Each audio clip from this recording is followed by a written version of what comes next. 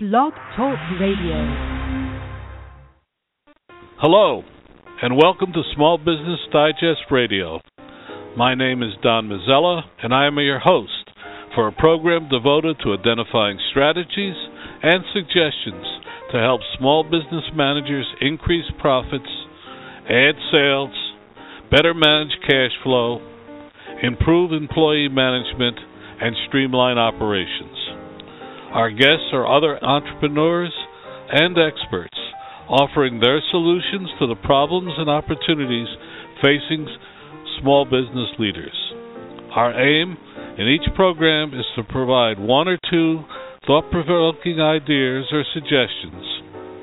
So follow us on Twitter at #2SBDigest or at our website at www.smallbusinessdigest.net.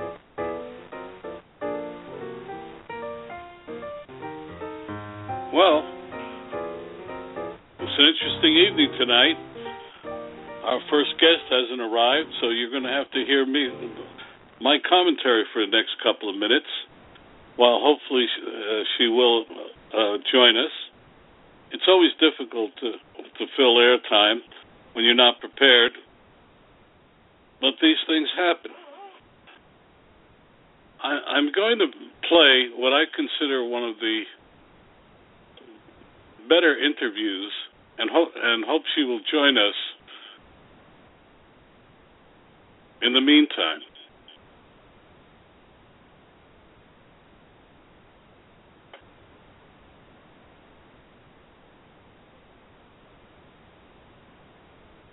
boy, talk about dead air.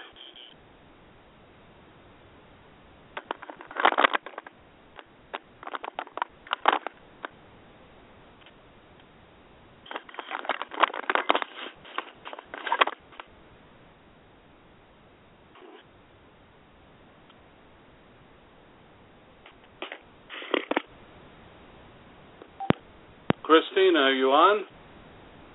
Kristen?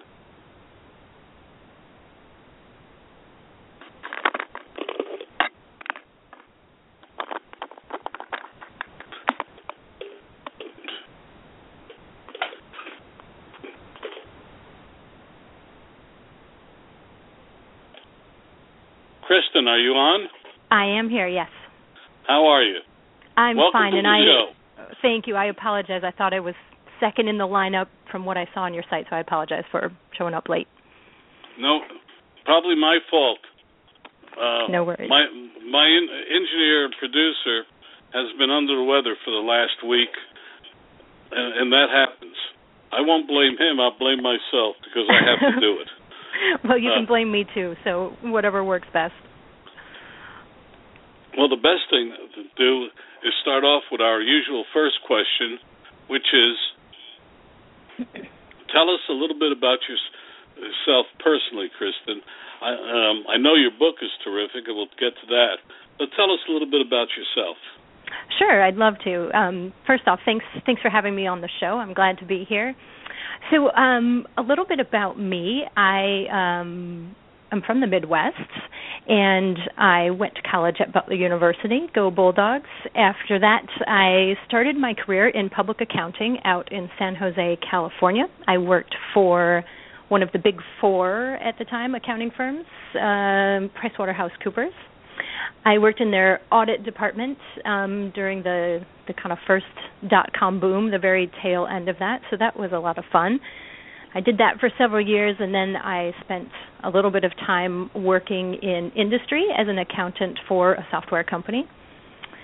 Following that, I went back into public accounting, which is not a path that too many people follow. Usually once you leave, you're done, and it wasn't really my plan to go back, except that I met someone who I knew I would really enjoy working for. So back into public accounting, I did a little bit of auditing and a lot of consulting work, a variety of really interesting projects for clients that needed help in all sorts of areas that weren't tax or audit. So I did that for 7 years, and at the end of that, I decided that my skill set, although I was fine enough at the technical side of public accounting, what I really enjoyed the most was working with people, building great teams, providing off-the-charts client service, and just a lot of those communication skills that weren't necessarily most accountants' primary skill set. So I thought the best fit for me would be to, instead of kind of following that partnership path at an accounting firm where you've got a very technical side you have to maintain and be very good at, that I would be better suited to be bringing my technical skill set, which is communication and presentations, to CPA firms. So for the last 4 years, that's what I've been doing. I work as a consultant to CPA firms and individuals, helping them achieve better business results through good communication skills and being able to present their really great technical knowledge to their clients and to each other to work better together. And personally, I'm married. I have a husband, and I have identical twin boys that are 6 years old and just started first grade. And I do now live back in Michigan. So that's my whirlwind story. Wow. Wow. So in short, you teach accountants how to communicate with their clients. Yes. Oh, a noble profession, because sometimes they speak Swahili to me. Exactly. Well, but you also wrote a book, but we're going to have a far-ranging conversation. Tell us why you decided to write a book.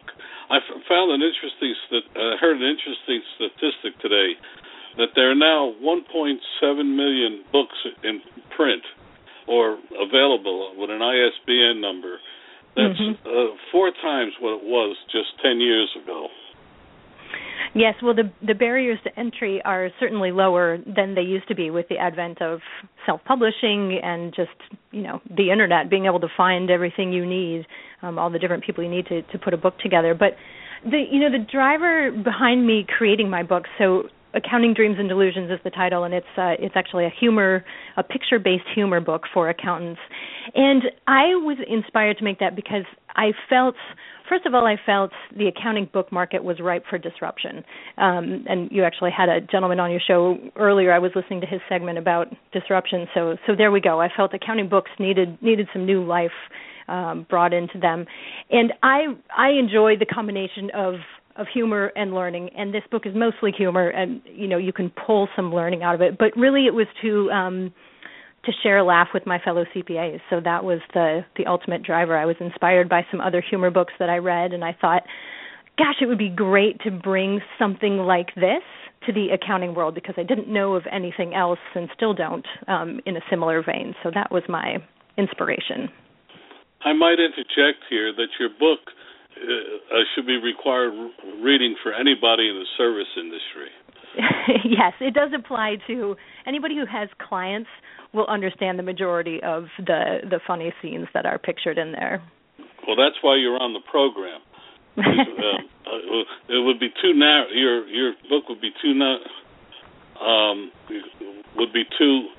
narrow if it weren't for the fact that I found it chock full of little nuggets that I personally should have learned a long time ago. Mm-hmm. But okay, so let's start there. What are 2 or 3 things that you say in the book that would have resonance with the general audience? Right. So a couple of my favorite pages that it sort of doesn't matter where you play in the business landscape will make some sense is one of them in the first section pictures this woman who is representative of a client who needs to provide some information or data to her service provider, and in our specific case a CPA, but could be anyone.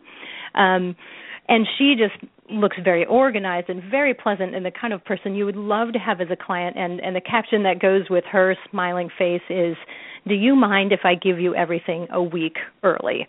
And so that just makes me chuckle, because no one has ever said that to a service provider, right? You'll be lucky to get everything on the day that you requested it, and far more likely to get half of the things you need when you wanted them, and of that, half of them are wrong or incomplete or inadequate for your needs. So the takeaway there is, how can we how can we change that? You know what I mean? How can we help the relationship between any service provider and client by maybe considering how it impacts the service provider's work to have things show up late, and the different changes that we can make there.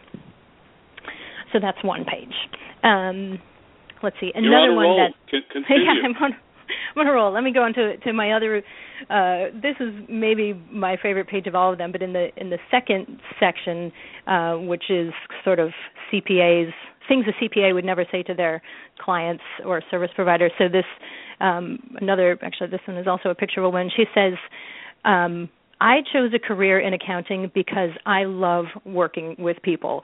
And again, generally speaking, most accountants don't choose this as a field of study because they love working with people. They choose it because they're good at math. They choose it because they like solving problems, or because they maybe inherently know that they'd prefer to work with numbers and computers than having to, interact with people on a day-to-day basis. But the reality is that even these technical professions, any of them, doctors, architects, lawyers, you are working with people all the time. And so what I'm trying to bring home there is, guess what? You need to work with people on a regular basis. And so those skills are important. And, many professionals certainly have a great skill set to start from, but you can improve even more from your beginning point when you chose your fields, if you focus a little bit on what can I do to be a better communicator, a better interpersonal reaction kind of person. In short, you don't want to be somebody that they never trot out to meet the client. Right, and because there's not room for too many of those people. Every once in a while you can find some technical genius who really struggles in the client communication department, and once in a while there'll be enough space to say, but this person's technically awesome, so that we are going to put them in a back office. They're going to do a lot of great things, and we're going to have people kind of be the liaison between that person and the client. But the way most accounting and other professional service organizations are structured is that, the service providers need to be able to talk to their clients. There's just not enough space to have people who can't communicate with their clients. Well, let's move on to a subject which is also part of what you do, is women can step out of the box, further advance their leadership roles, skills. What do you mean by that? Well, so women there are a lot of statistics out there about women in leadership generally, and also in the accounting area. And the question of why are these numbers so low? Why aren't there more female leaders in this organization or that? And what I see as the opportunity is for women who want to commit to a particular path in a professional services organization, that they can, with the right sort of, again, communication on their end and finding the right fit for the organization they're working with, they can indeed advance to leadership spots, and existing leadership should recognize the value that they bring by having a diverse audience, or I'm sorry, not audience, but a diverse group in leadership. Generally, you're going to outperform your peers who maybe have a really homogeneous leadership. So women have opportunities. We need to take advantage of them to the extent that people want to do that. And I think there are those people out there who want to, but maybe don't feel quite empowered enough to take those steps. Well, that's very true, but also there is still a very much of a male dominance and a bonding, the boys getting together and leaving the girls out. Mm-hmm. Well, how do you break that? Right. So when you get to a place and it has that sort of old boys club feeling, there are a few things I'd recommend. The first one is making sure that it's a penetrable situation. If they are treating people with disrespect, and people are being treated unfairly, I wouldn't recommend somebody try to beat that, because it's going to be really hard. The numbers are against you if you are few and they are many. But assuming you've got a situation where, there's a bit of an old boys club, but you want to make your way in and you think that there's a chance you can get in there. The first one I would say is to get a sponsor. So find somebody in that leadership group that you can connect with. It doesn't mean you have to connect with all of them, but find somebody you connect with who's willing to put their name out there for you and say, hey, I think this person is great and would be perfect for this project, and they can bring opportunities in. The second one is to self-promote. So not to be afraid to say, hey, guess what? I'm really great at this. Studies have also shown that men are way better at, talking about the great things that they've done. So what females can do in that regard is not being afraid to step out and say, hey, look at all these great things that I've done, and share the word of your accomplishments with the team that you're working with. And one last one is grab a beer with the guys, go out to the ball game, ask them if they want to go out and grab a drink. Just, kind of relax and have some fun and find a way to connect with them that, is a little bit on their terms, but in a way that's enjoyable for everybody, because that sort of relaxed conversation is what's going to get your foot further in the door than keeping it really serious all the time. I'm a proponent of fun, as you can tell. Well, women have a particular problem in where does friendliness end and something else interferes. Well, women do have to balance this, there's this primitive brain inside everybody that where you look at a female and you think, okay, again, historical stuff, you're supposed to be the nurturing one, you're supposed to be the kind one, but yet a female who is pursuing a challenging leadership opportunity also needs to be assertive, and they need to be confident. And sometimes those two can be a little bit in conflict.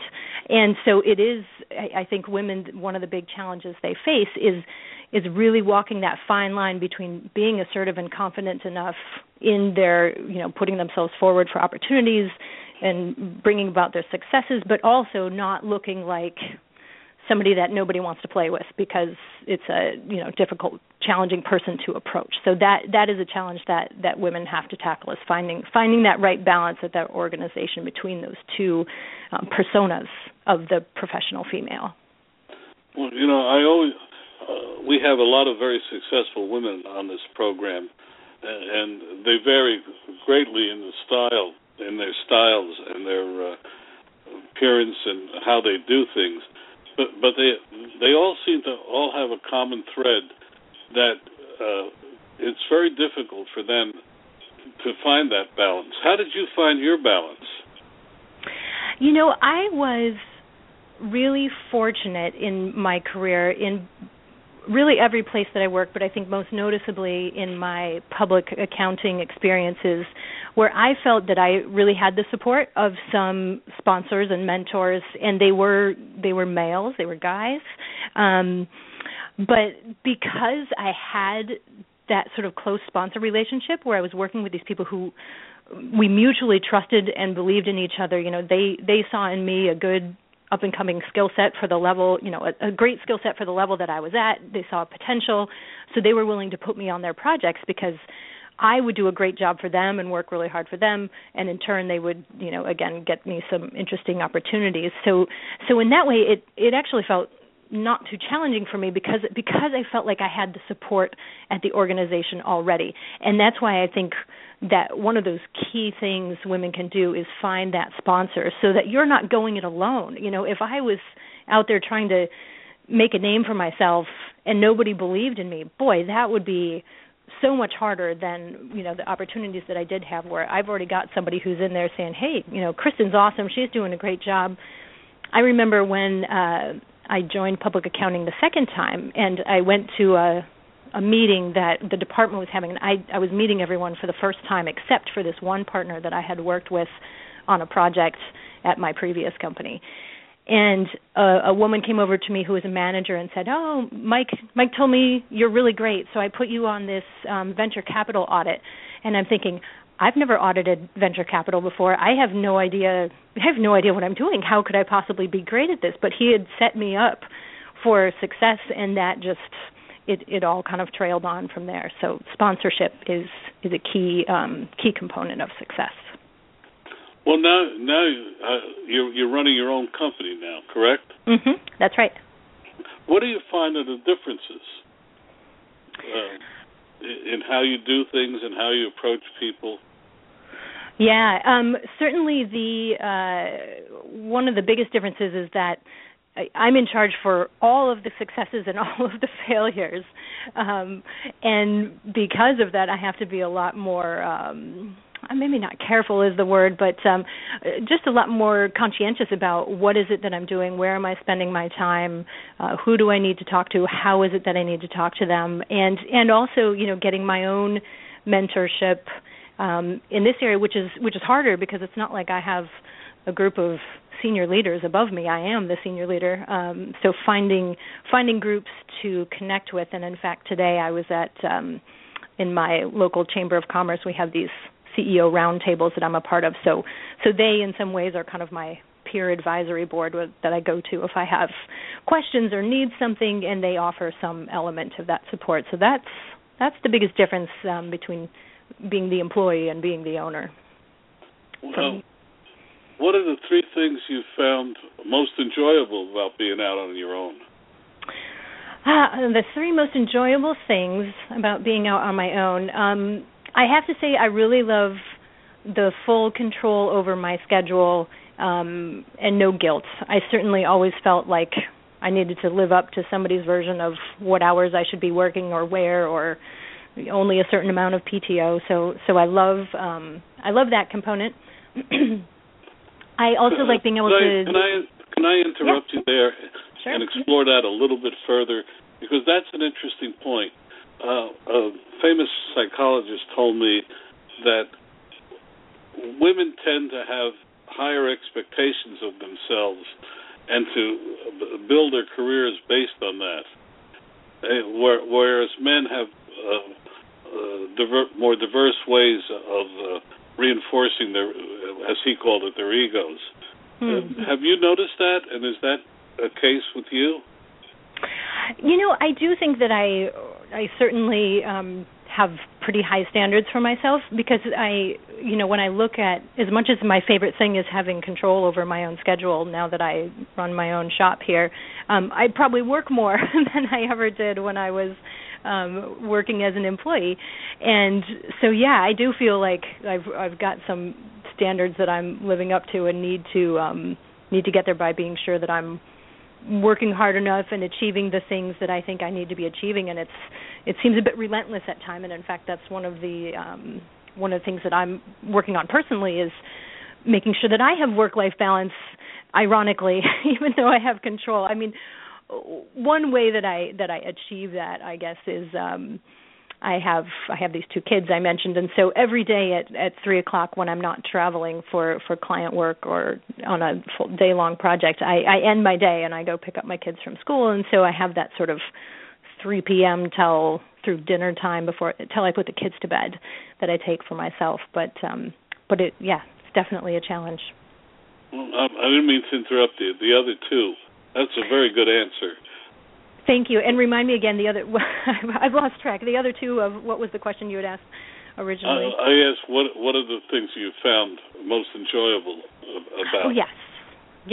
I think, the other thing that's really enjoyable is client service. That was always enjoyable for me, but having my very own clients and knowing that, again, it's kind of that ownership thing, but I'm fully responsible for keeping them happy and having them recur and ask for more projects and refer me to other places. So I love that. I love doing a good job, good work with my clients. And I'm also really enjoying media and social media more so. Public accounting isn't notoriously social. A lot of good firms now have marketing departments, and so they're getting out there and they're having a presence. And I do a lot of that stuff with my brand, and that's really, really fun to define a brand and to be out there with it and make sure that people are getting the message that you want to get that represents what you can bring to an organization and how you can help them, because it makes such a difference from being behind someone else's brand. And I lined up well with the firms that I was at before, but it's great really being able to be me. I feel like I can play up the lighthearted and fun side of things while still being really adept at bringing the skills through to clients that I have. Well, what are the things you've learned since starting your own company that you would pass on to listeners? Yeah, so I guess in terms of going from that employee mode to starting my own company is, quote, they always say it's going to cost more money than you thought, and that is certainly true. I had a budget for the amount of money I was going to take to start up, and it has certainly taken more than that. Another truism that I found that somebody mentioned to me as I started was that you're going to have some really incredibly awesome days and some really horribly dark days, and I found that to be true too. There's some days where I'm walking in the clouds. I feel so good about the successes I've had or the achievements or where things seem to be going, and then the other days where I think, where I'm online looking for jobs, thinking maybe this isn't going to work out. Maybe I need to find some other means of sourcing income. So that is something I've learned that's been very true. And gosh, if I had to come up with a third thing that I've learned, I would probably just say that I think this is the right fit for me. That's what I've learned. Because I have, in those dark days, toyed with maybe I need to go work somewhere, and the thought just drains me even further. So I really love where I'm at. I love being able to serve clients directly, and again, in the way that I want to, because it adds such value for them that it's really enjoyable for me. And the name of your book again? Sure, it's Accounting Dreams and Delusions. Mm-hmm. And it's Kristen Rampe. Am I pronouncing it? That's correct. Yep, and if you even just Google something like Kristen Rampe, I'm the only one with that name, so you'll find me. You'll find my website, KristenRampe.com. You can find the book on there, all that. Well, spell out your last name. Sure, it's Rampe, and Kristen is Kristen. Any final thoughts before you save the program by calling in early? Yes, yeah, that would be my thought, is to be sure that you know when you're supposed to call in. No, I guess my final thought would be just that people should take a minute to relax, take a minute to have a laugh. That was what I was hoping to achieve with this book. It's a great gift for the CPA or former CPA or accountant in your life, and I hope people enjoy it. Did you self-publish it, or do you have a publisher? Well, I self-published it. I got a DBA, so it looks really nice, like I didn't, but it is self-published. Well, you and a lot of other people are doing it, and you're certainly putting in the effort to promote it. I'm glad you came on the program tonight, and I hope you come back next year and talk more about it. All right. Well, thank you for having me. I really appreciate it, and I will look forward to coming back next year. Hey, you saved the program. All right. Wonderful. Have a nice day. Thank you. You too. Bye-bye. We invite an old friend to join us now, Mike Stahl, Senior Vice President. I always get this wrong, Mike, of HealthMarkets, an independent healthcare marketplace. Mike, welcome to the program. Great to be here, Don. Well, great to have you. I was on a program earlier today, someone else's program, and the subject came up of healthcare and what's going to happen in the next 2 months. And I said, I'll be better informed after 8 o'clock tonight when Mike comes on board. Well, that's what I'm here for, Don.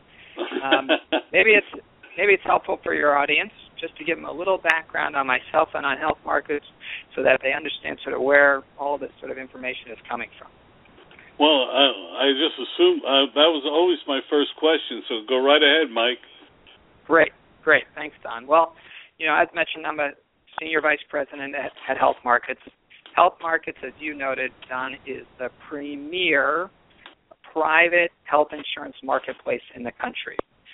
We have access to tens of thousands of health plans all across the country from over 180 different health insurance companies, many of which Humana, United Healthcare, Aetna, Cigna, Blue Cross, et cetera, et cetera. We're really the only company of our type that allows people to work with us, small business owners and individuals, online at healthmarkets.com, 24/7 over the phone, and we have 3,000 health markets agents all across the country. The main thing is we really pride ourselves, we're passionate about helping small business owners and individuals save on their health insurance and provide better benefits and better coverage in the case of small businesses for themselves and their employees. Often that's a real challenge for folks. We help employ for small business owners across America what's a really little-known kind of health insurance solution that works fabulously. And then, best of all, the biggest thing, Don, is everything Health Markets does for a small business owner and an individual is completely free of charge. So, that's just a big, everybody gets all the benefits of our services without having to pay for it. That's a pretty nice benefit, too. Well, Mike, how do you make your money? We are a for-profit company. We are afforded commissions from the health insurance carriers that we represent. As mentioned, we represent 180 of them, so we're completely unbiased in terms of what the right health plan is for a small business or an employee or an individual. So our advice and service, isn't biased by that, but that's how we earn compensation. But the plan that someone would enroll through us, if they called Humana or United or Aetna directly, that plan would be the exact same price, whether they did the work on their own or if they used our services. Well, I know that. I just wanted our audience to know that as well. And you Sure. wouldn't be back here. Fair. I tested you fellows out the first time you were on the program. So now let's get to the real heart of the matter. What's going to happen in the next 2 months? Well, certainly for your audience, Don, right, we're really talking mostly about small business owners, right? And I think the important commentary for them is that the most likely way small business owners are providing benefits to their employees is using group health insurance.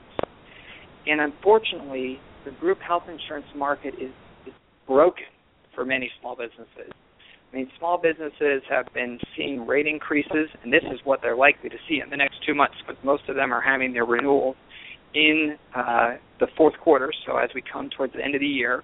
And so letters are likely going out to small business owners across America telling them that they're going to get a price increase of 5, 10, 15, 20% or more. And that's happened continuously year after year after year in such a way that this is becoming not just a benefits problem for small businesses, Don, it's becoming like a core business problem for them. And it's a struggle. They've seen reductions in coverage as well.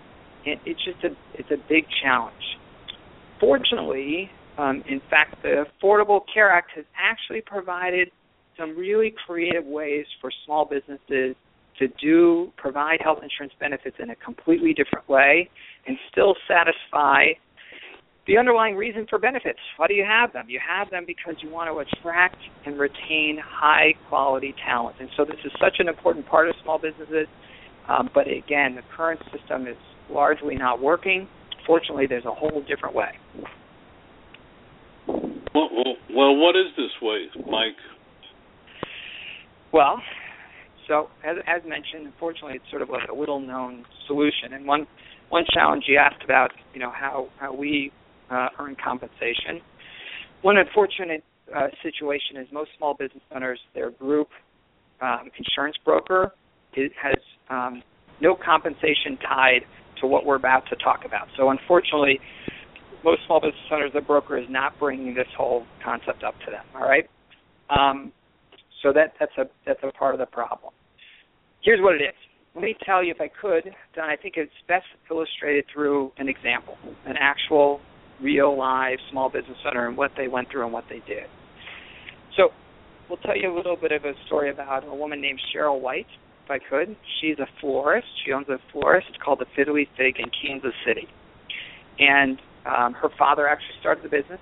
It's decades old. It's like a pillar of the community. It's one of the more important small businesses as a sort of an institution in that town. And recently, Cheryl's father actually died, and she took over the business. She had been running it with him for a while, but he passed away, and she took it over full time. And soon thereafter, she got a letter, just as I sort of described, many small business owners are probably getting or will be getting soon right about now. She got a letter from her health insurance company stating that informing her that her rates were going to go up by 80%. 80%. She was floored. This was going, she was worried about the long-term viability of her company because of it.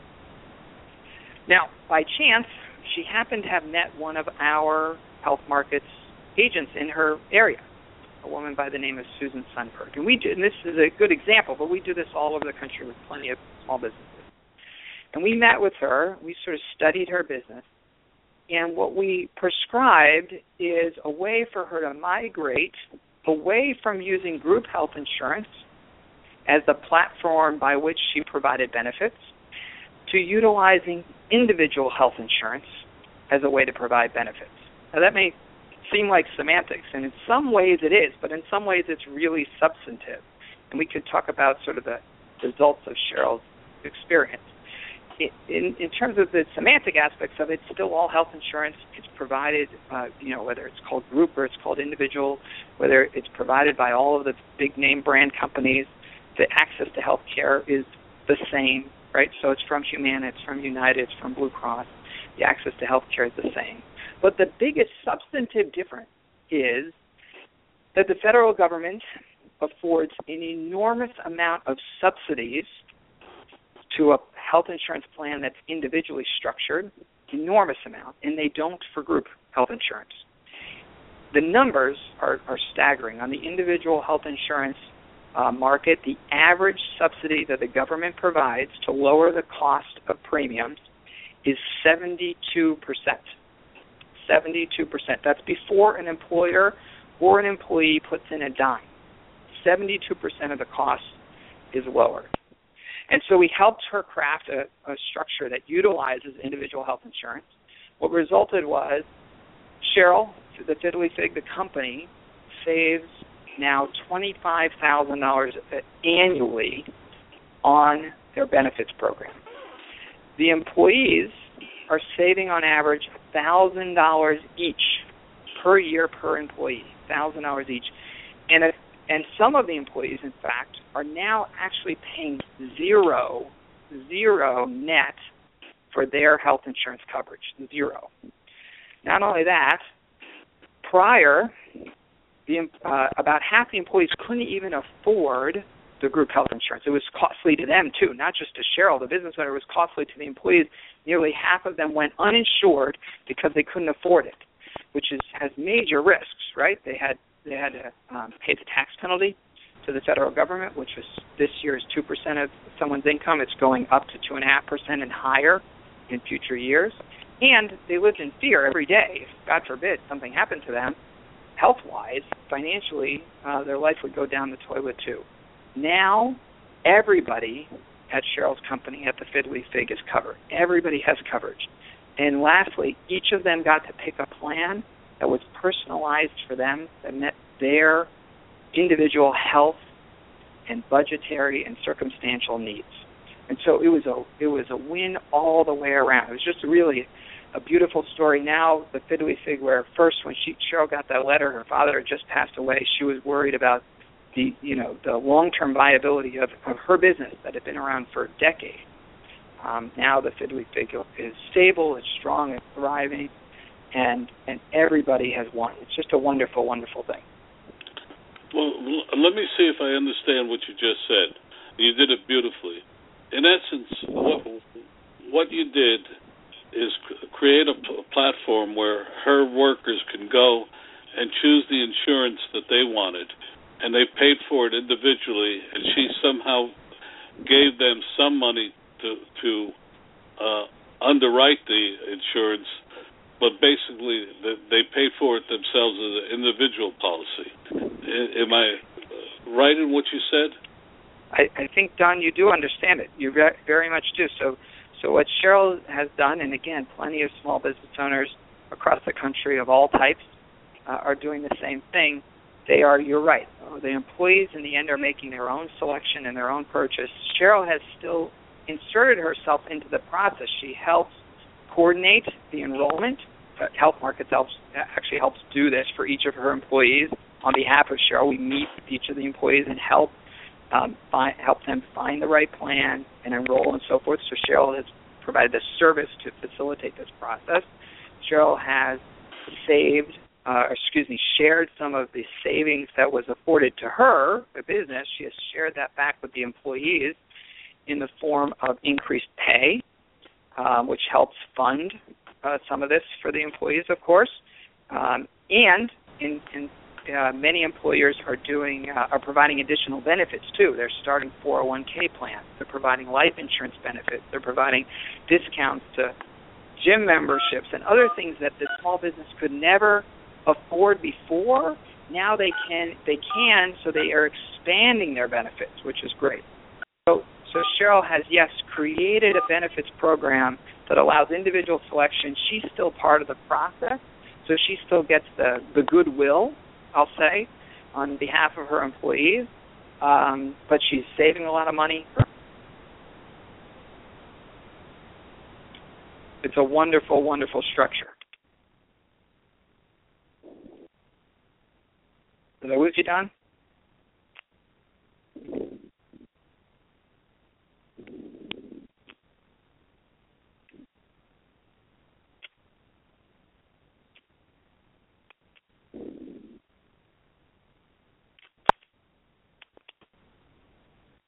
Don, Mike Stahl here.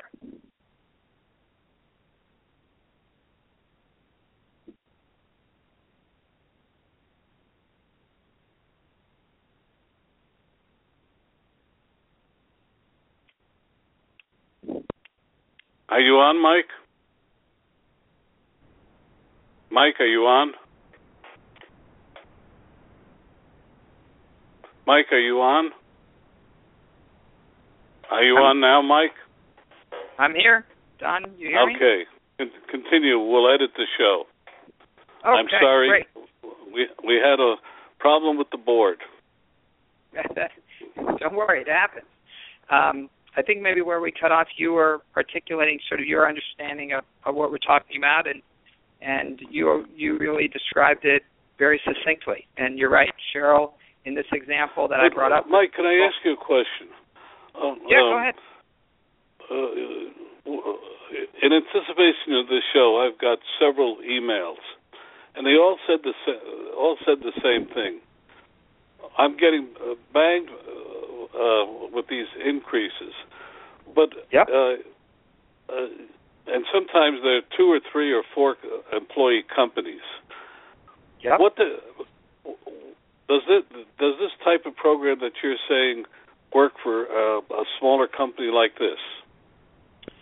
That's a great question, Don. In fact, this kind of program is more perfect for a smaller company that's 10 and under, 5 and under, more so than it can work for a business that's 20 employees, 30 or 40. Once you get in excess of 50 employees, the math of how subsidies work actually starts to get less interesting. Not always the case, but less interesting. But the smaller the employer, actually, it's more appealing than not. This is a way for those employers, if they were emailing you about this, they can sort of get off the treadmill of ever-increasing rate increases, premium increases from their group health insurance. This is a perfect solution for those kind of businesses. It sounds that way, but it also sounds as if, in effect, the government is subsidizing. That's the basis of the Affordable Care Act. Mm-hmm. But in the end, aren't we all paying for this health care, and we're just transferring monies from us to the government, then back to us? Well, certainly the health insurance economy in the aggregate, Don, is an enormous, complex industry, as you well know. And in many ways, under all different types of structures, we're all paying for it in a certain way, right? When even uninsured people are out there, we're sort of paying it, right, in terms of people going to the ER and not being able to afford it, and those costs being passed along to all of the others who can't afford it. And this is a different way that we all absolutely are sharing in the cost. That's certainly true.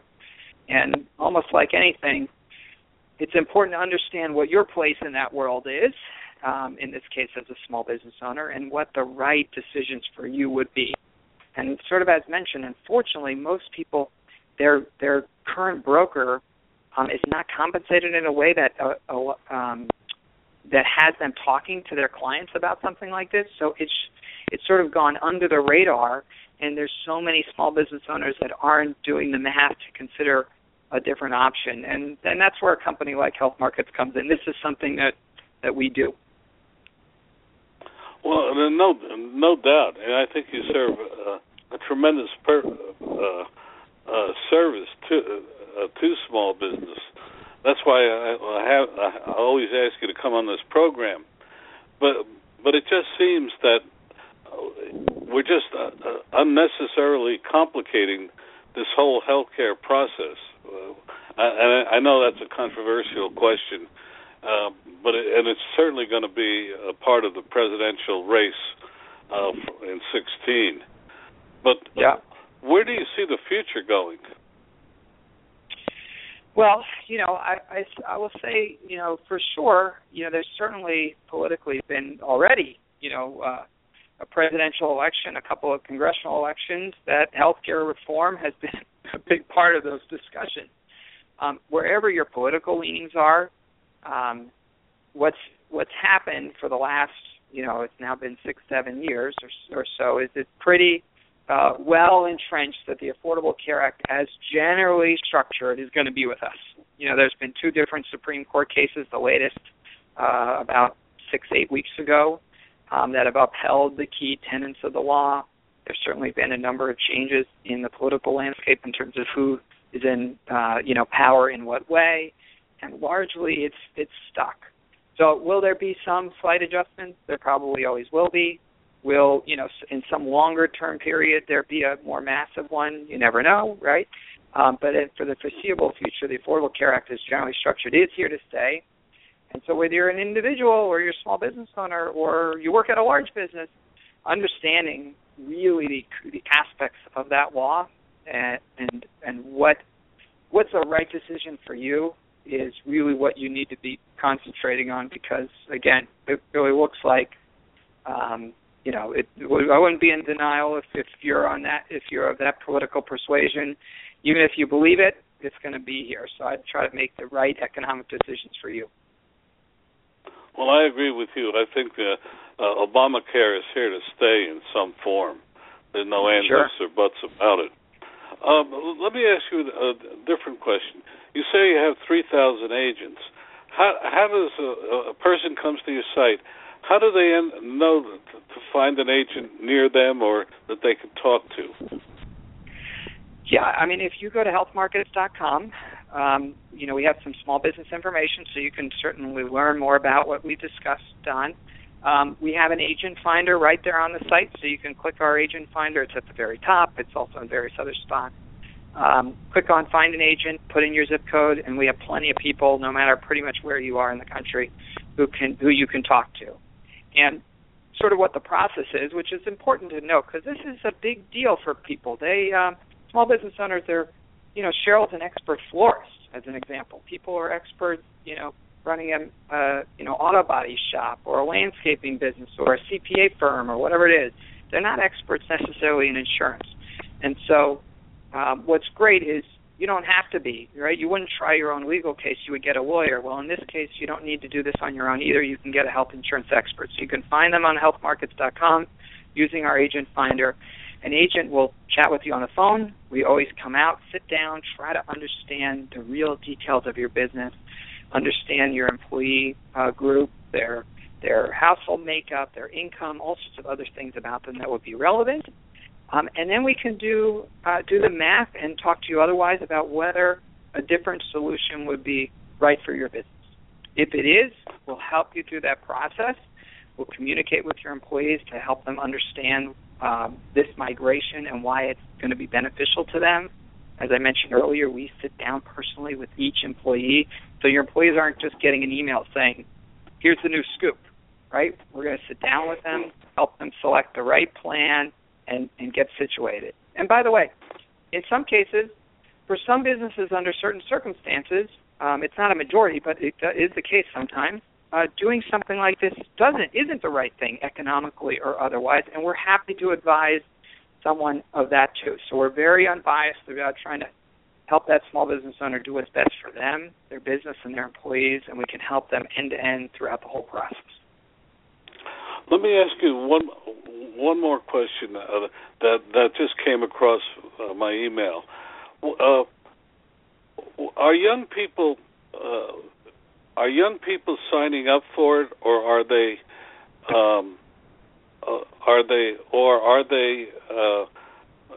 staying with their parents, or are they just willing to pay the penalty rather than get health insurance?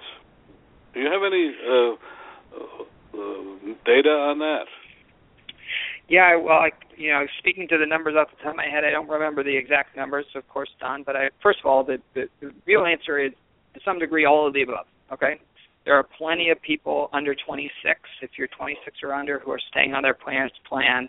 That often is the right decision for a younger adult, right?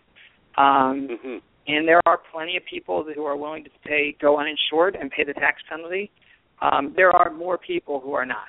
So, if I had to, I don't remember the exact statistics, but young people included, there are a sufficient amount of young people coming in and buying insurance. And that will continue as the years progress because, as I mentioned when I talked about Cheryl's story, and this is the case really for anybody, if you go uninsured, you're subject to the tax penalty. It's 2% of your income this year. It goes to 2.5% next year, and it keeps going up after that. That's not a small amount of money to pay for not having something. That's what you're paying to not have something. It's more logical to instead go work with a company like HealthMarkets, find insurance, and you might have to pay some money net after subsidies, but at the end of the day, you're getting something as a result. Health insurance, that if, again, God forbid, something terrible were to happen to you, you would have access to the care that you need, and financially you would be much more stable and less at risk for having anything catastrophic financially happen at the same time something maybe catastrophic health-wise is happening to you. Well, let me ask you another question. An individual can't go onto your site and buy individual insurance if they're not, employed with someone can they? They actually can. So, John, we spent a lot of time talking about small businesses because that's a really unique aspect of the Affordable Care Act. And as I mentioned, it's sort of a very little-known creative health insurance solution for small businesses. So we try to get the word out about that. But we work with just plain old individuals, hundreds of thousands of them a year. In fact, we've enrolled, just in the last 5 years, we've enrolled Americans in more than 2 million insurance policies. And so regular individuals, regular consumers out there who need assistance in selecting the right health insurance plan, and open enrollment for them is coming up soon, starts November 1st. They can use HealthMarkets. Our service, again, to them is completely free. There's no reason to really do this on your own. You can come to healthmarkets.com. You can get quotes from those 180 carriers that I talked about and the tens of thousands of plans that we have. You can get a quote right there for free. You can enroll online for free. If you need assistance, you can call our 1-800 number right then and there, again, for free. Or you, as an individual, you may want to sit down in person and talk this over in one of our offices or maybe over your kitchen table, whatever your preference is, and one of our 3,000 local representatives will help you there. So there are plenty of different ways that HealthMarkets can help an individual consumer as well to try to navigate what is a pretty complex health insurance puzzle, but in the end come out with a solution for their personal life that saves them the most money, gets them the best coverage, and the best access to health care. Well, let me ask one more question, which came up the other night, where else, at a cocktail party. But you discover you have cancer, and you don't have health insurance. You've gone to the doctor. Before you go to the next step, you go and you don't have health care insurance. You go to your site or you go to the agent and you buy health insurance, and they have to take you because even though you have a pre-existing condition. Have you seen any of that happening? Well, so we've been in the health insurance market for 30 plus years. So we've been there well before the Affordable Care Act. And I will say, first of all, that there are plenty of people before the Affordable Care Act that we would meet with, and they would have, really an unfortunate, circumstance. They would be a survivor of breast cancer or have some other health condition, and they were not allowed to get coverage. These were people we unfortunately would have to tell, and we would say, all of the health insurance carriers we work with, unfortunately, none of them will provide you coverage. It was a terrible, terrible thing to have to sit and tell people. Now, you're right. People with pre-existing conditions, the way the law works, are not allowed to be denied by health insurance companies, which for them is a big lifesaver. Now, the way the law is implemented is in such a way that it discourages, as it should, people from waiting to have a health condition, and to then have them get coverage immediately thereafter. And the way that is they dissuade people from doing that is they have the open enrollment periods. And this year's period starts November 1st. It ends January 31st. Okay? And so that's the time period where you're allowed to enroll.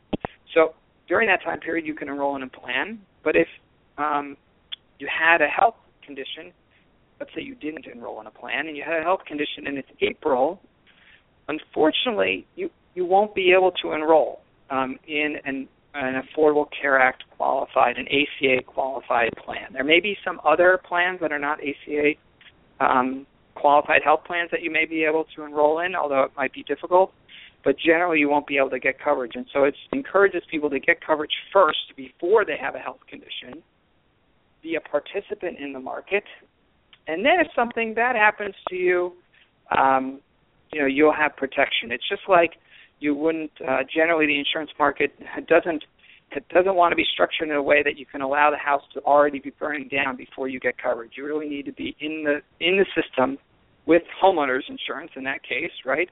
Paying into the pool such that for the people whose house gets on fire, there's funds to pay them. It's the same thing with health insurance here. So hopefully that commentary helps folks understand the situation, Don.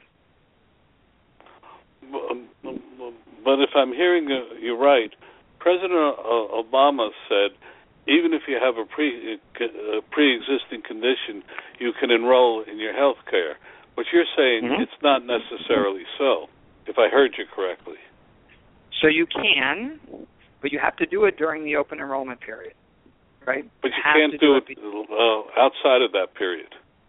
Correct. You can't, unless you have what's called a qualifying event, but there are a limited list of circumstances that would allow you to enroll in a plan outside of the open enrollment period, let's say in March, April, May, June, July, et cetera. But otherwise, you generally need to enroll between November 1st and January 31st. And by setting that sort of calendar window, it's designed to not permit people to simply wait until they have a health event and then get coverage.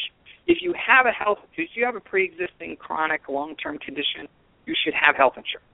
But if you're healthy, you should also have health insurance, and not simply wait to become unhealthy and then buy the insurance. It's that group of people, that the healthy who want to stay out of the market potentially and wait until they become unhealthy. The structure of the open enrollment period is designed to not permit that to occur. Even the healthy are supposed to get covered. The tax penalties are also another piece of the puzzle that is there to dissuade people, healthy people, from waiting until they become unhealthy. Does that make sense?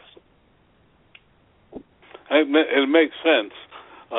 It also dispels a myth, because I've heard stories, and that's how it came up, that someone found out she had breast cancer and didn't have insurance, and she somehow or other got insurance health insurance to cover it, but after the fact that she discovered it. Yeah, generally that's, unless there's some unique circumstances under the way the law is written, and I don't understand all the particulars of that person's circumstance, that wouldn't be permitted. Hey, it was a cocktail party, Mike. You know what happens at a cocktail party. Well, you could say anything, I guess, right? But no, I would really, the best thing for anybody, healthy or not, is to have health insurance coverage. There's too many reasons not to, right? For one, again, even you're healthy one day, unfortunately, like, things happen, you know, and I'm not talking about you just sort of break your leg during a basketball game kind of thing. Terrible things happen, right? And you need access to health care, and you need the financial backing to afford any medical and health care needs that you may have. In addition, tax penalties make it so expensive to not have health insurance. On top of it, it's just not worth it anymore. The way that the market and the law is structured. Mike, always a pleasure having you on the show. It was great to be here, I learned Don. so much from you. I hope our audience does as well. This was a lot of fun, so I come back anytime. This was a really great conversation, Don. Well, I want you to come back during the open enrollment period so that we can talk further. Absolutely. Please. We'd be willing to. And, you know. Go ahead. Yeah, I more commend you, Don, for opening your audience to this topic. Again, small business owners out there are often unaware of the options they have to help them save money and get better coverage, so that's great. And individuals, as your questions articulated, are often confused about their health insurance options too, and this is just such a personally affecting choice that you have. This is not, like other purchases people make. This is about your health and financial well-being. So I personally commend you, Don, for getting the word out about all this topic. This is a big deal for folks. Well, thank you for coming, and we'll definitely come again during the open enrollment period. Sure thing. Make a note, please. Sure thing, Don. Have a good night. You too. Thanks, Don.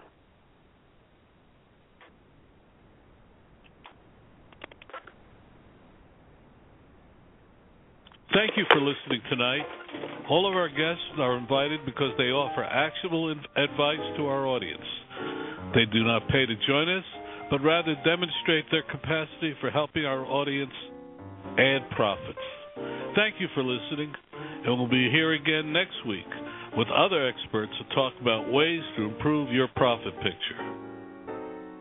Remember, we're here every week at blogtalkradio.com/smallbusinessdigest. If you like what you heard today, tell others about our efforts. If you would like to be a guest or suggest topics for future hours, email me at info@smallbusinessdigest.net. That's info@smallbusinessdigest.net.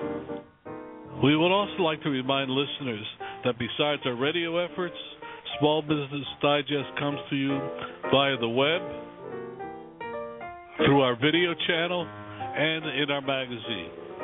You can subscribe for any or all of these by going to smallbusinessdigest.net. That's smallbusinessdigest.net. Thank you, and have a good day.